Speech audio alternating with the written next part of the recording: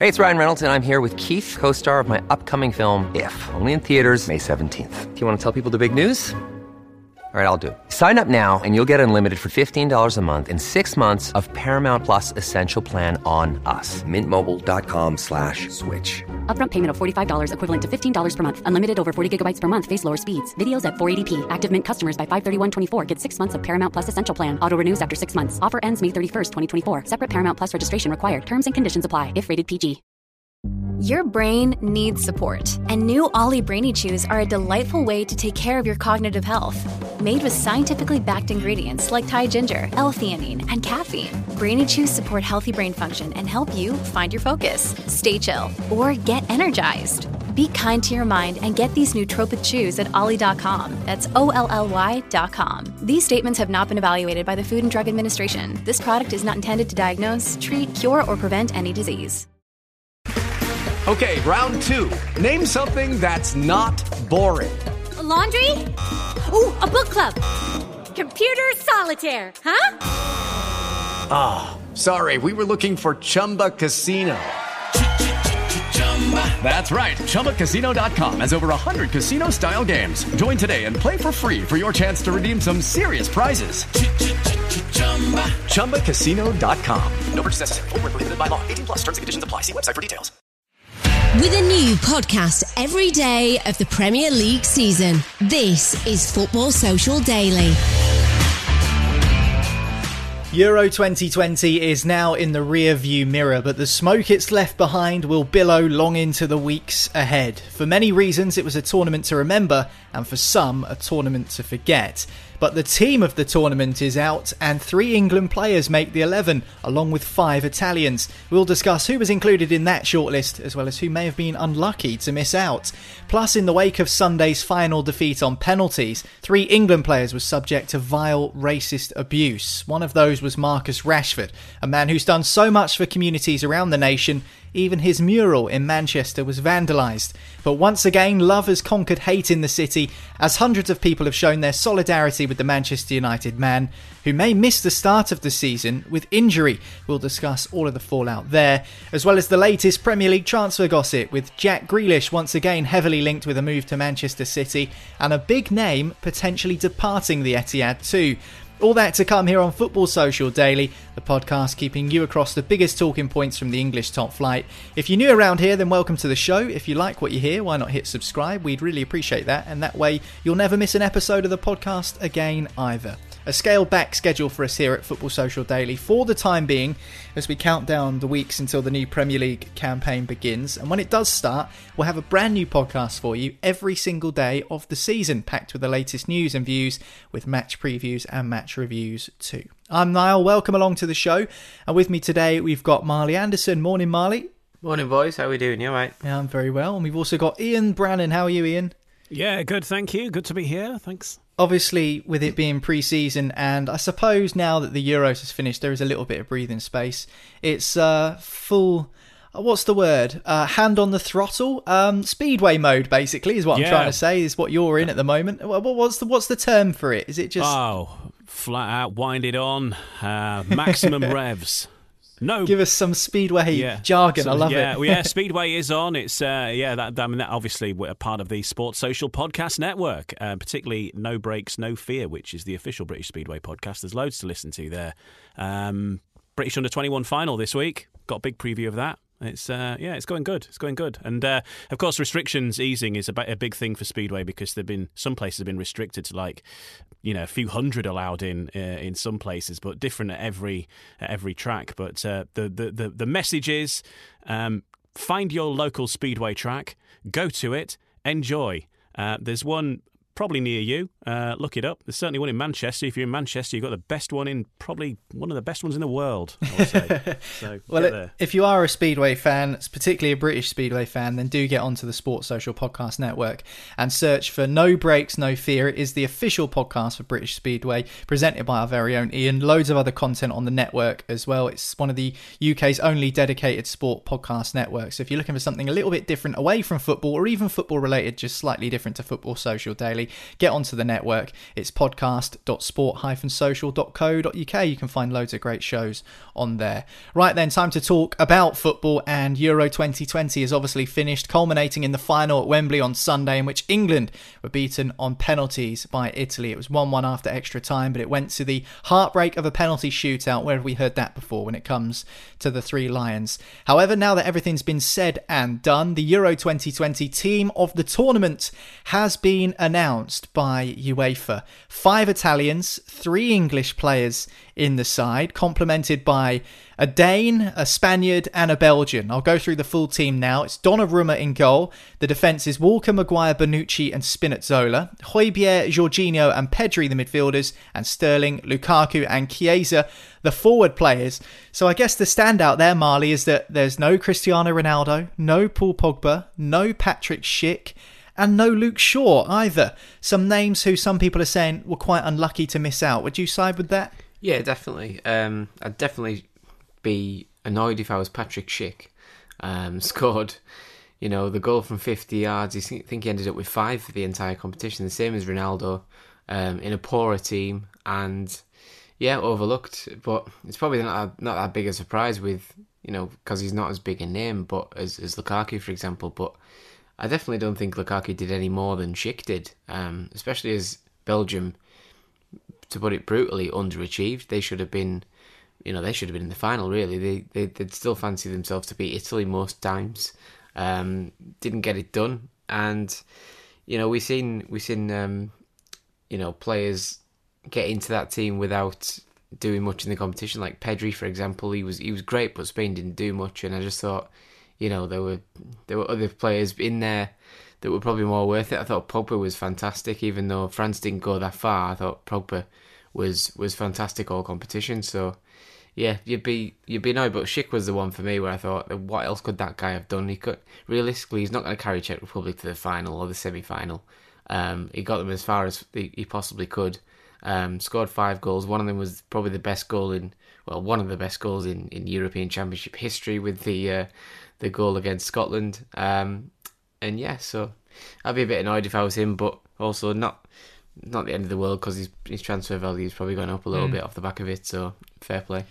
Obviously, Luke Shaw will be the one that England fans would look at, Ian, and say he's quite unlucky to miss out, but it's almost unfortunate for him that he's in the same position as Spinazzola, the Italian who obviously ruptured his Achilles after the quarter-final and didn't play in the semi or the final, but he was probably the standout Italian player in that first half of the tournament. So, I mean, Luke Shaw, many people are thinking that he's unlucky that he wasn't included. He was almost an ever-present for Gareth Southgate throughout the tournament and scored a goal in the final. Yeah, and obviously there's a lot goes on in the tournament across the whole 4 weeks or whatever, and there's quite a lot to keep track of it, especially in that earlier part of the contest where maybe our eyes are more on the teams in our group rather than what's going on elsewhere. So probably we didn't maybe pay as much attention to players like Spinazzola as we should have done, and as you say, he was injured and that ended it for him. And Luke Shaw, though, was fantastic. I wonder how Jose Mourinho is feeling, because he's spent the last year or two just trolling him, hasn't he? And whatever, and especially that goal he scored in Jose Mourinho's new home stadium must have been a real reminder for Jose of Luke Shaw leaving his calling card there. There seems to be a few weird omissions, though, doesn't there, as well? I mean, Shaw is one. He was fantastic for us. England and Italy were the 2 best teams left in the competition when you look at these stats. As you know, occasionally I peer into those, and looking at them, England and Italy were the best 2 teams, probably apart from Portugal, who had quite a few other representatives involved in, when you look at who came out top of their niche of the game, if you like. But one glaring omission is Cristiano Ronaldo. I mean, yes, Portugal went out fairly early doors as things go, but he was joint top scorer with Schick, who we've already mentioned. He was best for goals per 90, expected goals, top penalty scorer, and all that kind of stuff. So, really, statistically speaking, there's not many players who had a better tournament than Cristiano Ronaldo, albeit over fewer games, I suppose. The other one, of course, is Calvin Phillips. You know, I also run I just knew you were going to put the Calvin Phillips in there. Appreciation Society, and murals. He are wasn't going good up. enough to get in the team of But the you got a tournament. few though, new Ian, members wasn't in he? the last couple of weeks. Right, Calvin Phillips won the most tackles in any single game of the whole tournament. I think he's England's top tackler since goodness knows when. I think 1996 or before that. He completed the most pressures, you know, hassling people. Calvin Phillips was top there, and him along with Declan Rice, I think, making interceptions as well. Between the two of them, I think as a two combined, surely they were the hottest two defensive midfield partnership in the whole tournament, and you'd think that one of them would get in all of that, but no. I mean, but the stats are there. Also, Jack Grealish comes up on the stats as well. I think he comes up as a super sub, like the best sort of last throw of the dice kind of player. But obviously, he didn't do a massive amount. I know we're going to talk about him a little bit more in a bit, but yeah, you do wonder that how they've come to this. Not just Calvin Phillips, but there's other players as well that have missed out, and you do question the Fabio Capello, David Moyes algorithm that they've implemented here to decide their favourites. Yeah, Fabio Capello and David Moyes, part of the panel which chose this group of 11 players for the team of the tournament. I understand what you're saying about Grealish, and we'll come on to Grealish because there's transfer news linking him to City again. We'll talk about that later on in the show. But I don't think he played enough, did he, Jack Grealish? Coming off the bench, I think it's hard to kind of pick a team of the tournament with a player who mainly featured off the bench. I mean, you like your stats, Ian, and I think the glaring stat for me is that 5 Premier League players are in the Euro 2020 team of the tournament. So that says a lot about the standard of the Premier League at the moment and how it's sort of recognised around Europe. I think so. I think, you know, in years gone by, the label of the best league in the world has been put on the Premier League, and probably sometimes you'd be looking at Serie A or La Liga or even, you know, the Bundesliga and saying, really? You know, when you've got Germany, the world champions, or you've got Argentina being world champions or whatever, you'd think, well, you know, the best players are not playing in this country, so how's that the case? But I think now, and you look further afield as well with what's been going on in the Copa America too. There's a few players that are involved in the Premier League that have been involved with success there. So yeah, it's football might not have come home in the literal sense of bringing a trophy home, but I think the English league, the English game has reflected well on it, because we have got some decent stars and some new stars as well. You know, players that maybe were under the radar a little bit more have come to the fore and will have a different time going forward. And you know, this is I think people get very excited about the Euros in terms of, we always think we're going to win everything, but this is not the end of the line for this England team. That's the thing. Sometimes you think, well, this was it. This was the golden generation, and we've bust the flush and we're out, and that's it now.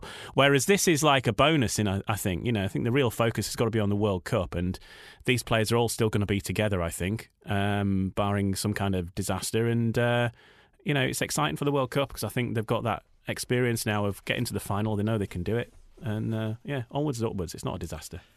5 Premier League players, 5 Serie A players. Donnarumma's on his way to PSG, so he'll soon be playing in France. But those Serie A players, Donnarumma, Bonucci, Spinazzola, Lukaku and Chiesa.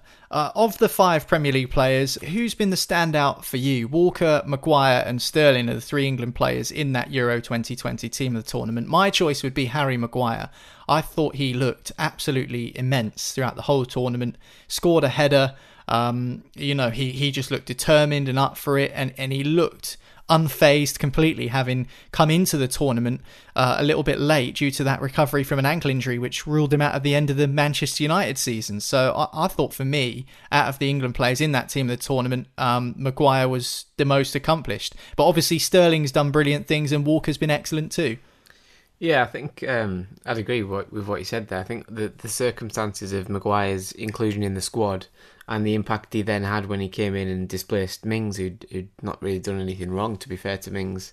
I'm not his biggest fan in terms of his ability, but he didn't do much wrong, and then Maguire came back, which is obviously always going to be the case. But yeah, Maguire was superb from the first minute, really. The only thing I can ever think of him doing wrong is just getting a bit nervous with that back pass in the final when he slotted it out for a corner, but then nothing came of it, so it wasn't really an issue. But of the three, I'd probably plump for Sterling, just because of the relatively poor season he had. A lot of sort of speculation was made over his future, and does he? I think was he asked in one of the warm-up games, have you warranted your place in the team, or was it Croatia? I think it was, wasn't it? Said, have you warranted your place in the team now? Which I just thought, for a guy who's like one of the captains of the squad, 61 caps, just scored a goal. Well. Yeah.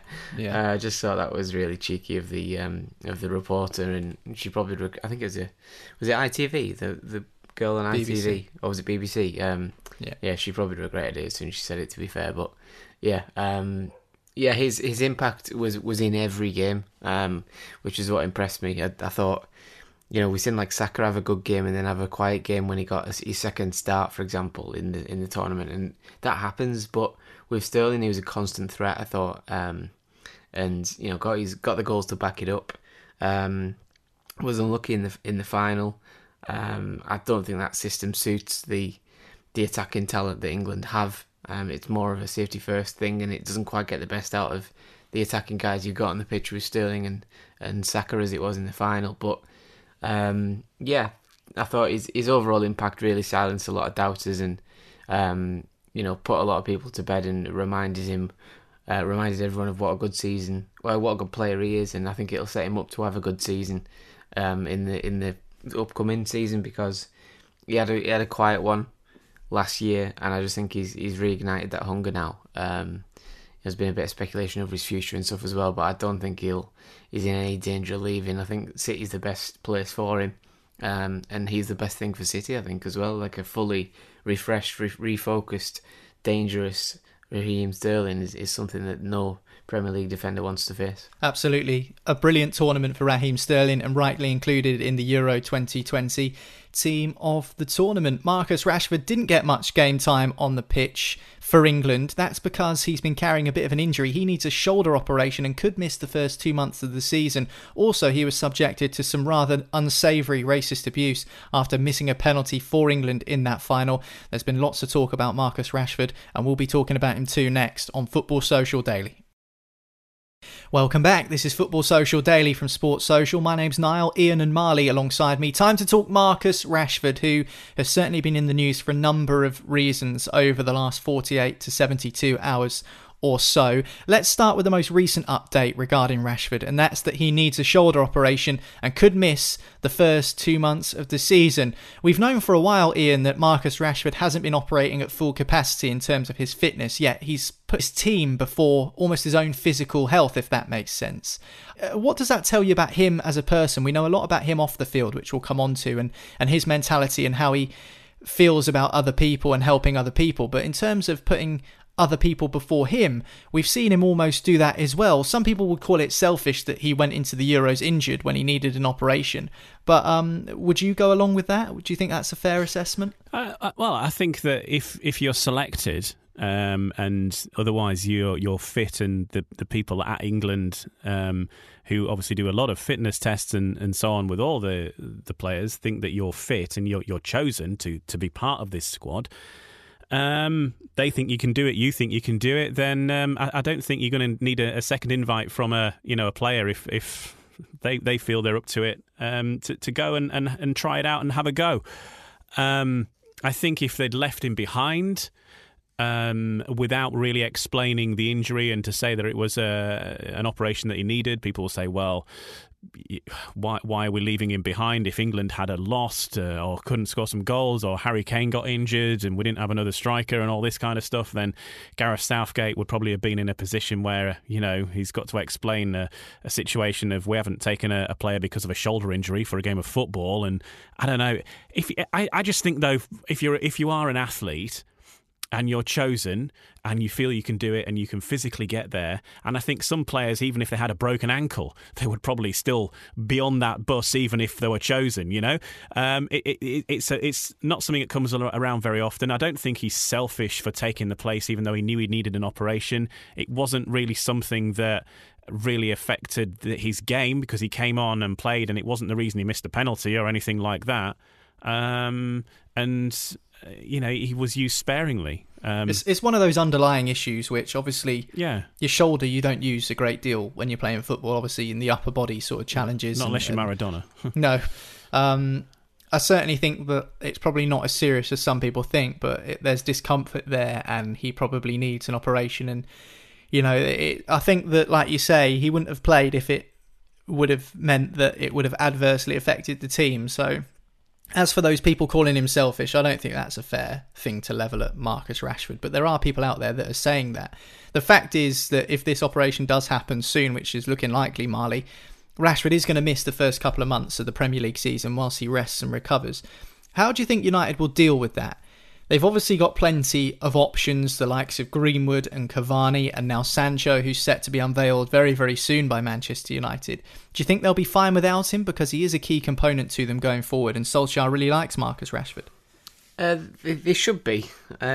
He's obviously a loss, but, you know, this is definitely the right decision. I thought, if you're being sort of objective, you probably shouldn't have went to the Euros at all. But he did, and now you've got to deal with that. So I think I remember he talked after the Europa League final, and he was saying like, I'm not sort of 100%, but I'm all right. I'll dig in for the team type of thing. And you knew then that, like, you know, when Greenwood pulled out the England squad, I thought Rashford might follow him, but I also thought that, like, with them both being at Man United, I couldn't see them both doing it. Even though it was the right decision to probably like have Rashford have that operation a couple of months ago. As soon as the final whistle went in the Europa League final, get him on a plane to wherever and have him operated on ready for the start of the season. But obviously he's not that type of player. He's played through the pain all season or halfway through the season whenever he picked this shoulder injury up. So he thought, well, what's 6 more games? So it was sort of his decision, but it was, for me, look, hindsight, it was the wrong decision. He should have went and had the thing and been fully firing for Man United's first game of the season. But that's the type of person he is. So as opposed to when he has it now, in terms of that, I think Man United will miss him, but also they're getting players back now. I think Martial's fully fit for the start of the season. Greenwood should be as well. Cavani will be. They've got Lingard coming back as well, who's coming off the best 6 months of his career probably. And then you got Sancho coming in, and Daniel James is there as well, and Van der Beek might be fit by the start of the season. So you got plenty of players there, and if you're going to lose a player, the start of the season is probably the best to lose 2 months, because you don't want it over Christmas. You don't want it going into the run-in. You don't want it going in the quarters or the last 16 of the Champions League, for example. So if you're going to lose him, lose him when you've got everyone else coming back. So I think this is a smart decision, and if everyone else can hit the ground running, then you won't miss his impact quite as much. Part of the reason for the delay as well, it seems, is that the surgeon that they want to do the operation isn't available too. So I think that's also affected the decision, not entirely, because I think if they'd have pulled him out of the Euros, then obviously it could have been done over the last month, but now the surgeon is away and isn't available until the end of the month. So that's why it's going to go on. His recovery is going to take a little bit longer, is because the actual operation is not going to happen until just before the start of the season. Marley used the words making an impact, and that is a great description for Marcus Rashford in terms of his off-the-field exploits over the last 12 months or so. He's been a role model. He's campaigned to feed children in this country who weren't otherwise being fed by the powers that be, and he's won a lot of fans. Even those people that don't particularly like football know Marcus Rashford and the work he's done in the UK off the field. There was a mural in Withington, which is a district of Manchester, which was painted of Marcus Rashford on the side of a cafe. And after he missed his penalty against Italy in the Euro 2020 final, someone mindlessly felt it would be a good idea to deface that mural. Since then, the artist, Axe P19, who painted the mural initially, has gone back to the mural and fixed it up, basically. He's resprayed it and got rid of all the damage in the graffiti that was on there. And lots of other people have also visited the mural and posted messages of love and support on love hearts, post-it notes, cards, you name it. It is absolutely awash now with messages of love and support for Marcus Rashford.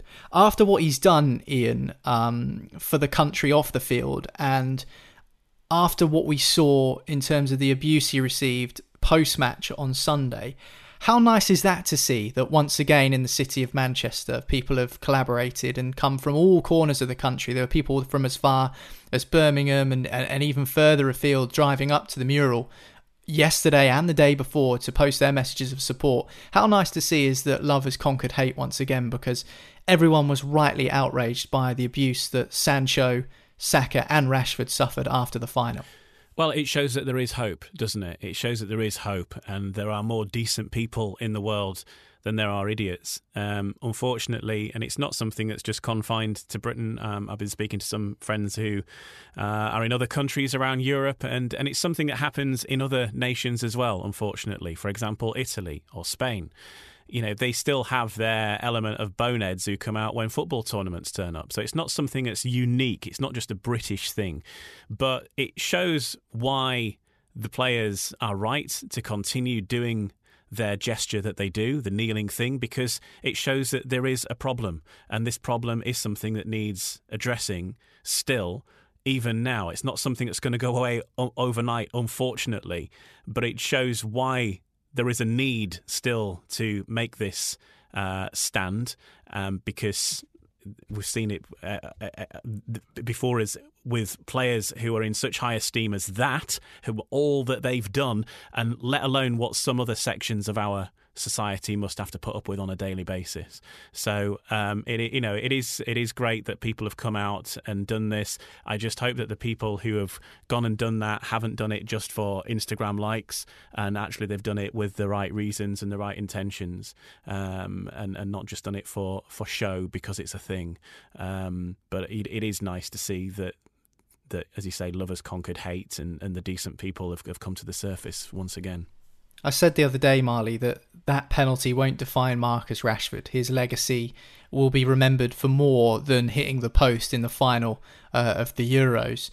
I think we've seen that, haven't we, with the sort of the public outcry and the public support of Marcus Rashford, whether that be on social media after what happened on Sunday, or posting, a love heart on the mural. I mean, there's so much to be positive about from what we have seen amongst all the negativity.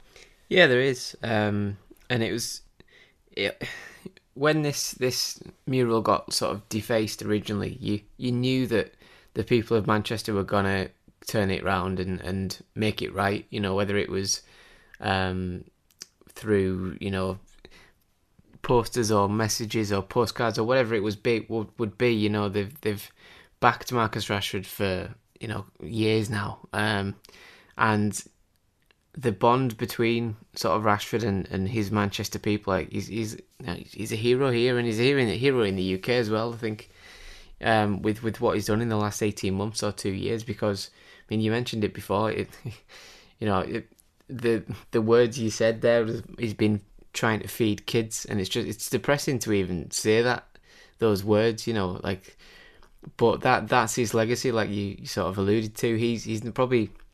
He will obviously be remembered as a footballer, but he'll be remembered as the guy who did this almost like alongside it, sort of thing. So it was nice to see the people of Withington come out, and there was reports of people travelling from like Birmingham and Coventry and things like that to come and put their little messages of support and stuff on this wall, and now it just looks like a big wall of love rather than a wall of artistry which has been defaced by some mindless idiots. So it was nice to see the reaction of Manchester, because obviously I've lived in Manchester for 6 years now, and 7 years, and the people have had to react to a lot of things. We're going back to 2017 and stuff like that as well. The reaction of the city is always stronger than what you think, and the sort of pull of the people together when they sort of see something coming at them or something attacking one of their own is something like I've never lived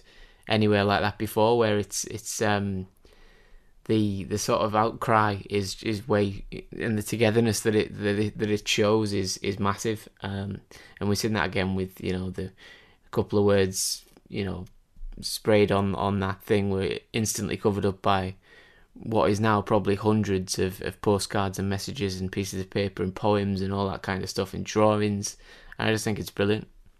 Yeah, it is absolutely brilliant, and it actually leads us to a wider debate, and we normally do discuss these things on Football Social Daily. If this is the first time you've ever listened to the podcast, we do obviously mainly focus on the on-field action and transfer news and all the rest of it, but these are important issues that surround our game, and we're not going to shy away from that here on this podcast. They are definitely worth talking about, and this is something that happened yesterday regarding Tyrone Mings, Ian, the England defender, which I thought was definitely worth bringing up on the podcast.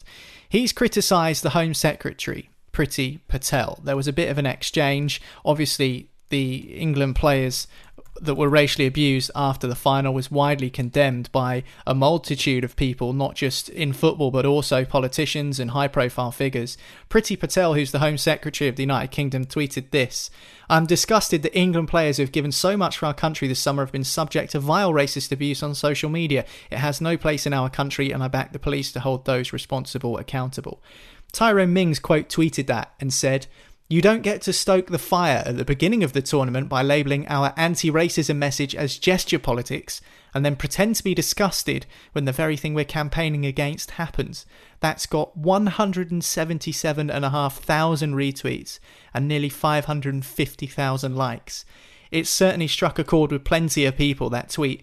Before we get into the details of this, and regardless of who's right and who's wrong and who we side with and who we don't, how do you feel, Ian, about people who tell players just to stick to football? Because we've seen that a few times from politicians. After Marcus Rashford missed his penalty, people were tweeting him saying, "Oh, you should stick to football and not to politics." Is that an insult to the intelligence of footballers? Because you wouldn't tell a taxi driver, stick to driving taxis. You've got no place talking about politics. So why is it okay to say it to a footballer? Well, footballers are, they have a huge influence on a lot of people, and different footballers probably relate to different sections of the country, but also different sections of society. Particularly,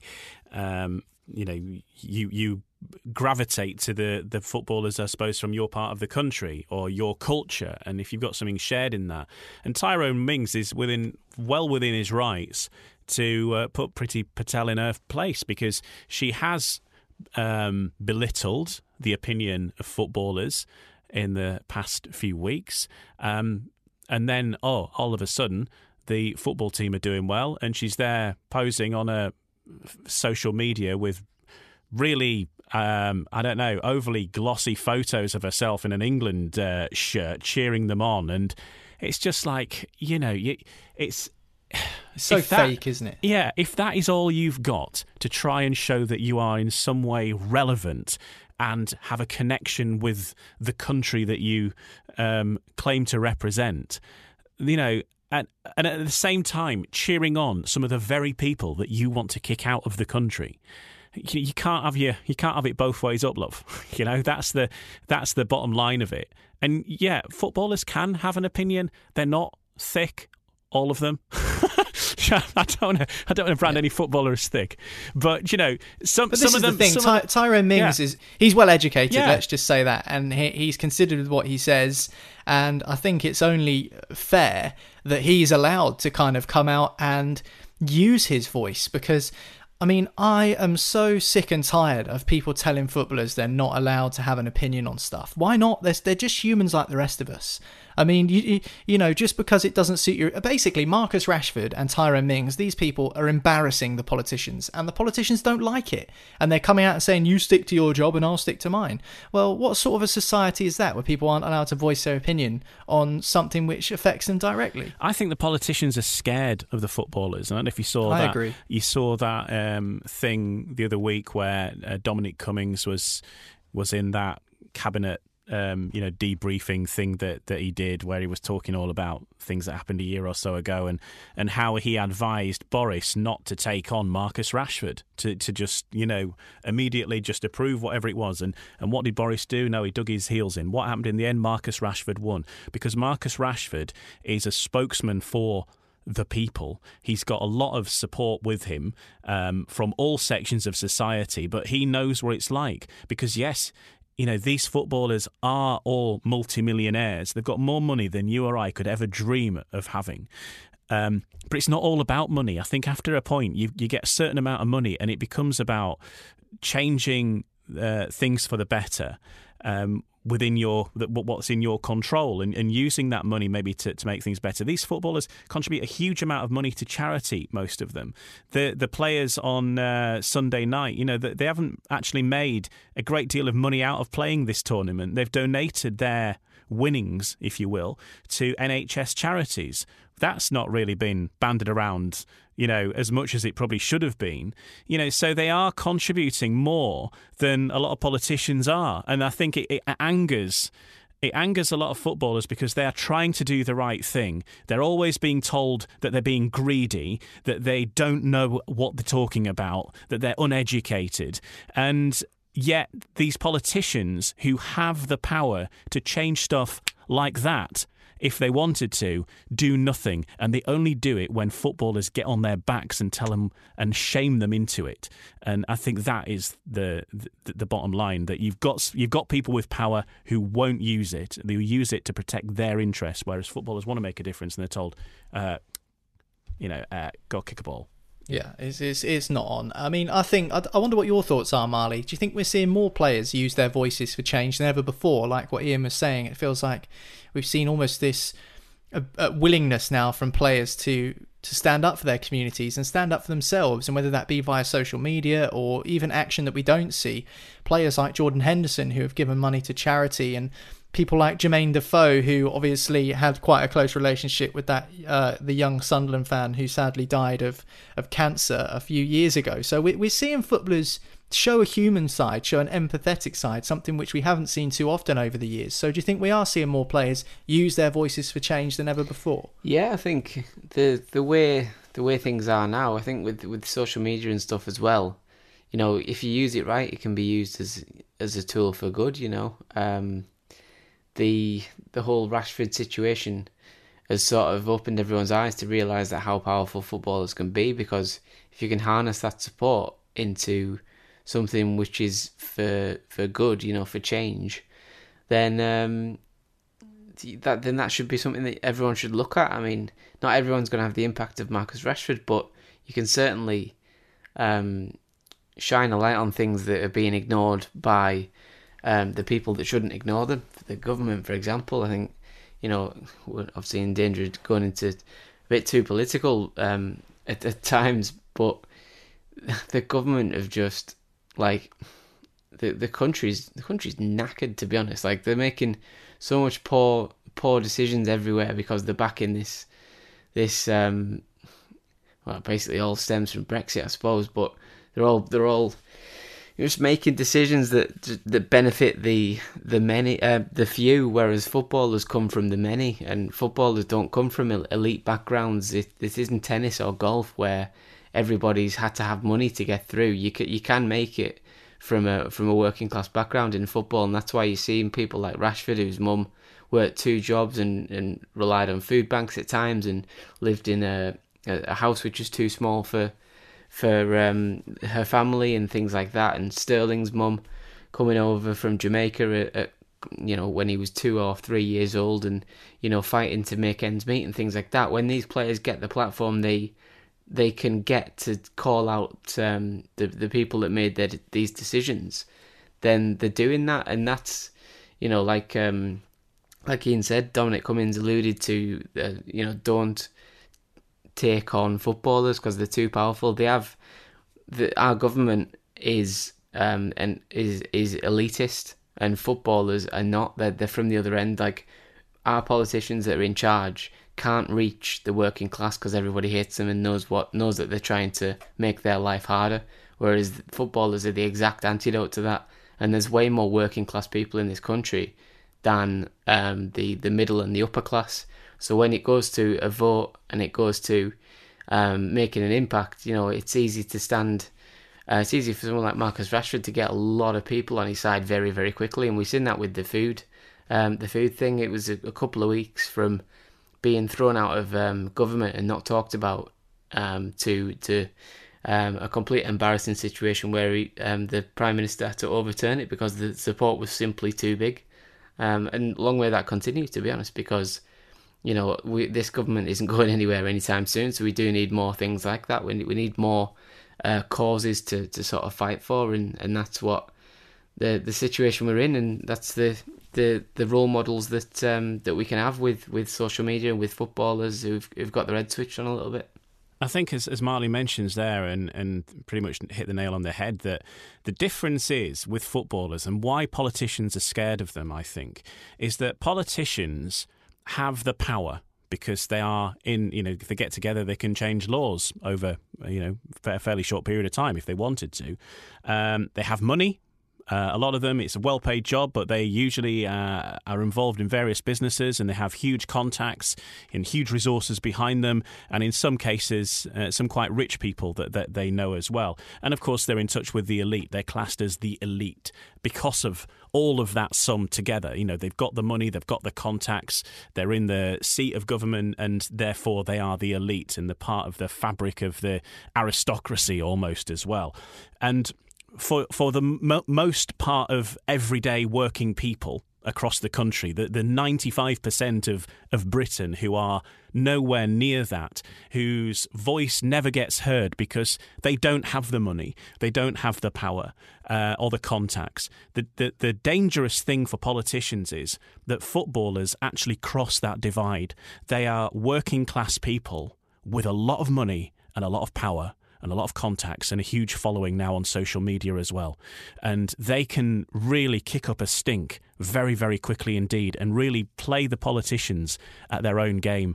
And it's a game that they will always lose, the politicians, because they know that they're in the wrong quite often. And I think that's the power that the footballer has. They're working class people who actually have got the power to play the politicians at their own game on behalf of the other people as well that they are looking after. It's brilliant to see the outpouring of support for Marcus Rashford, Jadon Sancho and Bukayo Saka after what happened in the Euro 2020 final on Sunday. Whatever happened at Wembley on that night won't define them, I'm sure. They've got plenty of career ahead of them, and what they do off the field, I think, leaves as much of a legacy as what they do on it. Tyrone Mings as well, speaking out, voicing his opinion.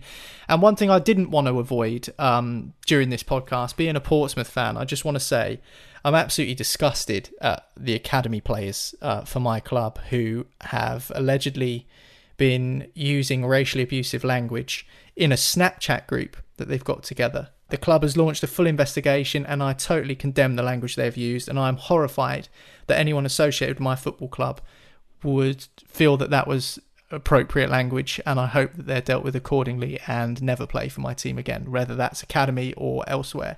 We're going to move on now and talk about transfers. We'll do it next on Football Social Daily. Welcome back to the podcast, Football Social Daily from Sports Social. Hit subscribe, and that way you won't ever miss an episode of the podcast again. Just 3 days a week at the moment, Monday, Wednesdays and Fridays. But when the season starts again, which is only a matter of weeks away now, we'll be back to 7 days a week, keeping you up to date with all the latest Premier League news and views, including match previews and match reports on every top flight game throughout the season. But we're going to talk about transfers now, because obviously the transfer window is open. Players will be going on a little bit of a break, those ones that were involved in the England squad. One of those was Jack Grealish, but the rumours will begin to go into overdrive yet again. Grealish to City. It's a rumour which we've heard before and spoken about before on the podcast, but it seems to have ramped up once again. Manchester City are no doubt interested in the Aston Villa midfielder. Has his value increased during the Euros, do you think, Marley? Claims of a £95 million deal in some papers over the last 24 hours or so. I'm a bit reluctant to talk about Grealish with Villa, because every time we write something on our socials, you get Villa fans screaming at us, "Oh, you don't know what we're on about. We're the richest team in the world. You know, everyone's scared of us. We don't have to sell our best players, blah, blah, blah, blah." There's loads of bloody DMs in our inbox saying that we don't know anything. We should get some Aston Villa. Which might well be the case, Marley, but Aston Villa aren't as successful as Manchester City. And exactly. Jack Grealish, if he moves to City, it's going to win a trophy far sooner than he would do if he stayed at Aston Villa. And I don't think that's a derogatory thing to say. I think Villa can be the richest club on earth, but they're not as attractive right now as Man City are. Yeah, well, that's don't apply logic to this situation now, because it's not you know what I mean. It's like let's just see what happens. Like, it makes sense for him to leave, in my opinion. I think they've signed, you know, Buendia and signing a few other players, and they're trying to sign Ward-Prowse a couple of weeks ago and things like that. So it would kind of suggest that they're planning for life without him. I know Grealish can fit into that system as well, but also, if you're Man City, I think there's room in that squad for him. I mean, Bernardo Silva might leave, for example. If he leaves, then there's a space for someone like Jack Grealish, and we know how much Grealish loves De Bruyne. He speaks about him, you know, glowingly time after time, at least 3 or 4 times a season. So he's obviously interested in the move. I know he's committed to Aston Villa as well, and you know, it's a boyhood thing. There's a very, very strong bond there, but you know, for all parties, it does make sense. If they're willing to spend that kind of cash, it seems like a shoe-in of a deal. I can't really see it failing, if I'm honest. But we have to just wait and see what happens, because you know, people will be like, "Oh, you don't support Villa, and we don't have to sell," and you know, all this, and I'm sick of it, to be honest. Let's just see what happens. Well, I'm convinced that Grealish is on his way to City. I've said it for months now. I can't see. Don't worry, I've saved the screenshots. They will be out if he does go. I've convinced myself from like a couple of months ago that he's going to start the season wearing a Manchester City shirt. Obviously, £95 million would be the most that Man City have ever spent on a player, Ian, if that is to be the case, and they signed Grealish for that much. But there are also reports that Bernardo Silva is going to leave the Etihad Stadium in order to get Grealish in. Obviously, City fans would be disappointed by that. I'd be disappointed by that, because I quite like Bernardo. I think he's been a great addition to the Premier League and Manchester City since he arrived there a few years ago. But if they can get 40 or 50 million pounds for Bernardo Silva, I mean, that makes the Grealish deal look even sweeter, doesn't it? Around about £50 million for Grealish. So, I mean, how much better does that look if that is to be the case? As disappointing as it would be for them to lose Bernardo. No, I mean, they do have a lot of value in their squad, I suppose, if they want to make any money back, and that would make for a pretty sweet deal, you have to say, because I think a 50 or 60 million deal for Grealish would be laughed out of town, wouldn't it? When you see what they've spent over the other side of Manchester on Sancho and what have you. So I think really it needs to be a big price tag to justify, well, to really put Man City ahead of Man United in terms of the bragging rights, you know, when it comes to signing players, and we've spent more than this and all that kind of stuff, because that's what fans partly care about, I think, sometimes. But I think that Man City fans would be, and obviously we haven't got a Man City fan on this show today to represent it, but I'm pretty sure that when we've spoken in the past with City fans on this podcast, that they quite like Bernardo Silva, and I think they'd be pretty gutted to see him going to make way for Grealish. My thing with Grealish is that, and we've talked about it before, that yes, he's a very, very skillful player, but as we saw for England, that maybe he can be a little bit of a liability at times as well. And, you know, really for the way Man City play, maybe they'd want a player with a little bit more defensive attitude than perhaps Grealish has got, because that was obviously something that Gareth Southgate didn't trust him with. In the matches where they wanted to protect the lead that they got, particularly against Denmark, he stuck him on and then took him straight back off again after 20 minutes, because it was a game that they needed to use some a little bit of common sense and not do anything too ridiculous and all that. And maybe that is his chink in his armour perhaps, and whilst he's a very skillful player undoubtedly going forward and an exciting player for the fans, that if you want somebody to grind a result out, maybe he's not that player. But that's the only thing. Would he fit in perfectly to the Man City lineup? I suspect he probably would. But yeah, I don't know. If you're a City fan, would you be as excited as perhaps some other fans across the country would be about Jack Grealish coming into that side? Well, if his defensive contributions are a concern, I'm sure Pep Guardiola's got it within him to coach that into him. We've seen Pep Guardiola coach many a player over the years, so I'm sure it's something he'll be able to apply to Jack Grealish's game if those concerns are there. But certainly there is no questioning Manchester City's interest in Jack Grealish. They are keen on him. Whether a deal will be brokered soon or not will remain to be seen. That's the Man City news to one side. What about Wolverhampton Wanderers? Because their keeper, Rui Patricio, has left for Roma to link up with Jose Mourinho. Ruben Neves, the midfield player, has been linked with Arsenal. Obviously, Diogo Jota left last summer, so did Matt Doherty, Marley. Do you think Wolves are at risk of losing more key players now that Nuno Espirito Santo has left the club? Yeah, because for me, it sort of...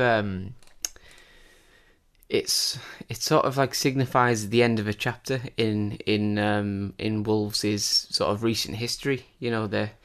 They did very well with coming out of the Championship, finishing 7th back to back, and then last season obviously it slipped off a bit because of various reasons that we've been into before on the podcast, injuries and transfer windows not quite going well and things like that. So I think after 3 years in the Premier League, I think some of the best players are kind of like.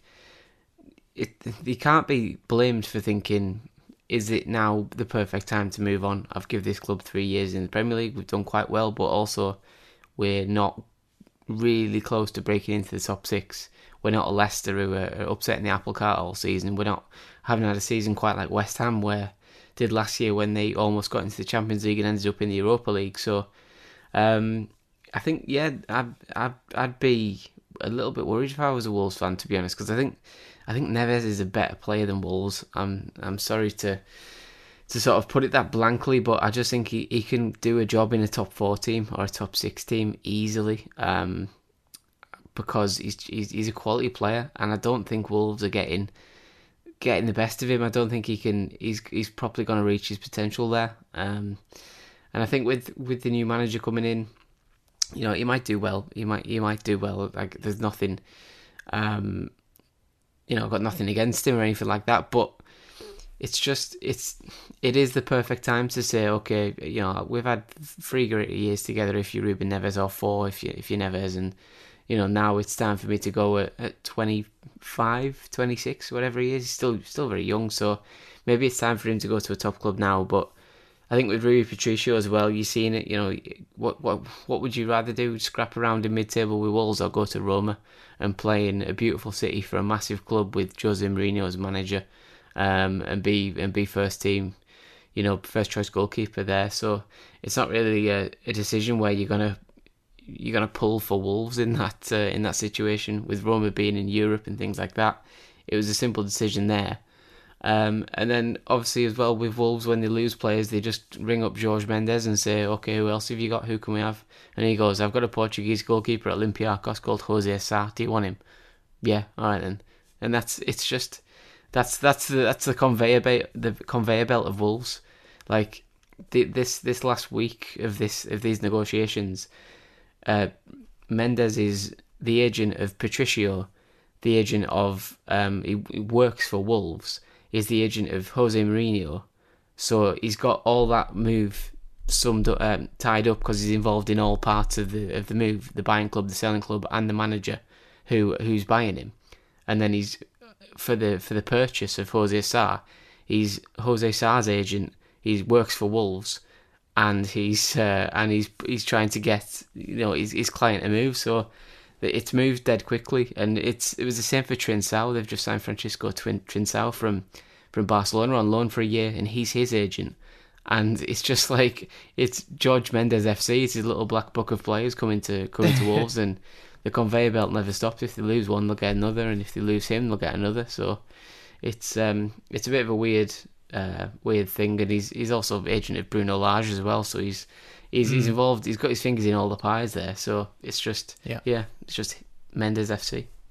With that in mind, Ian, do you think players will start to see Wolves as a stepping stone club, rather than one that can actually facilitate their dreams of playing at the top level for the biggest honours in the Premier League and in Europe? Because we've seen Diogo Jota go to Liverpool, Rui Patricio has swapped Wolves for Roma, and I don't think any Wolves fans will begrudge what Marley said in terms of Roma being a bigger club.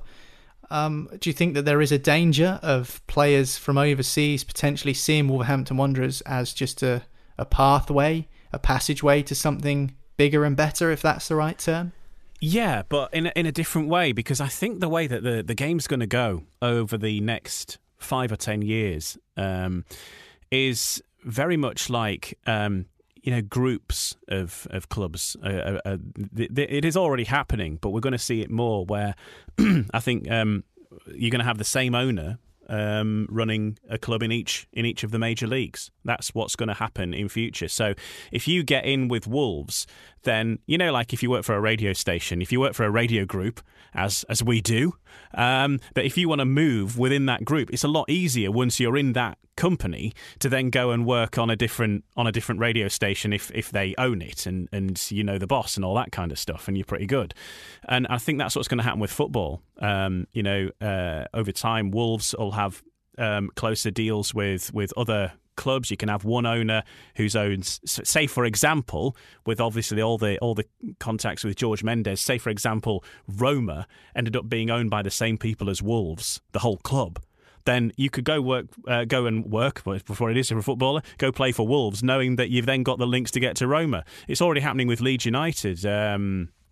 Orta's trying, there's rumours of them getting involved with Valencia, and they've signed a few players from Valencia already that he might then run a club there and also run another club in Italy, and then you'll have the same owner running 3 clubs, and you can just shift your players around. It already happens, of course, with Man City, with New York, but I think that kind of thing's going to... Watford as well with Udinese. Yeah, when Watford exactly. went relegated and they just loaned a couple of players like De La Feu to Udinese for a year and said, if we're back in the Premier League, and come back in a year's time. Yeah, and I think that is exactly what's the way football is going to be going. So, stepping stone club, it depends how you look at it, because they are still a Premier League club, part of a bigger project in the future that we're maybe not fully aware of yet, possibly. And I think that's where the whole George Mendes thing, comes in. And I think over time, next 5 or 10 years, we'll start to see owners buying significant clubs up and shifting their assets around a lot more, I think, is the way it's heading.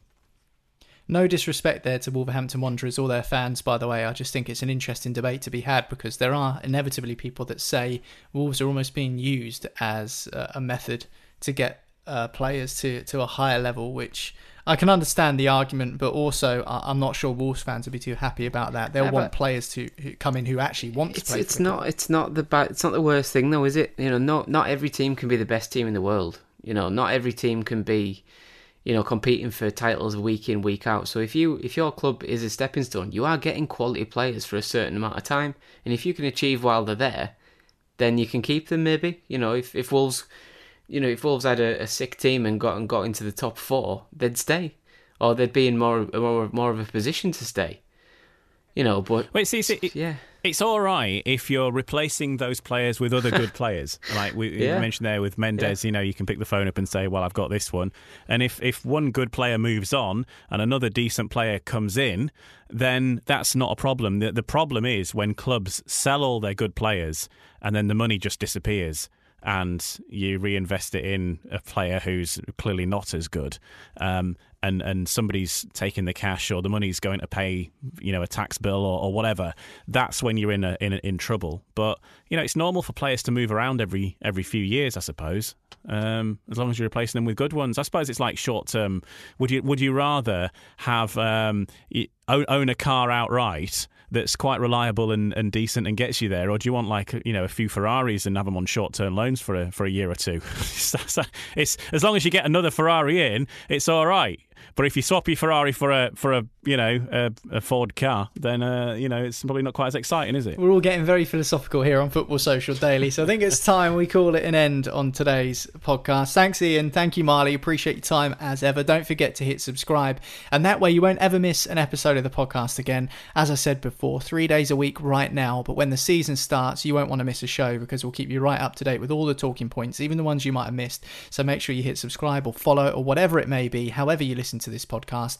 And don't forget also to check out the Sports Social Podcast Network if you fancy diving into something a little bit different, whether that be wrestling or speedway or snooker or darts or anything like that. You can check out the Sports Social Podcast Network. Just visit the website sport-social.co.uk, hit the podcast tab and see what you can find. There's loads of great shows there that you can get involved with too. But that's it for today from Football Social Daily, and we'll catch you again in a couple of days.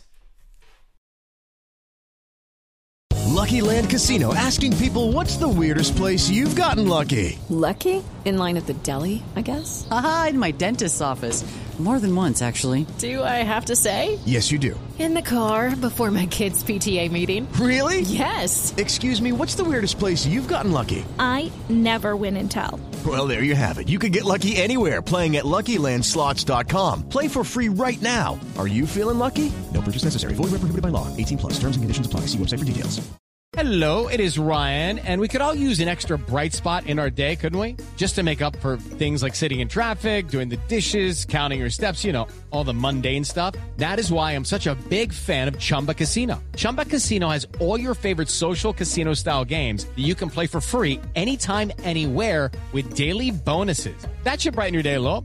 Actually, a lot. So sign up now at ChumbaCasino.com. That's ChumbaCasino.com. No purchase necessary. VGW Group. Void where prohibited by law. See terms and conditions. 18+.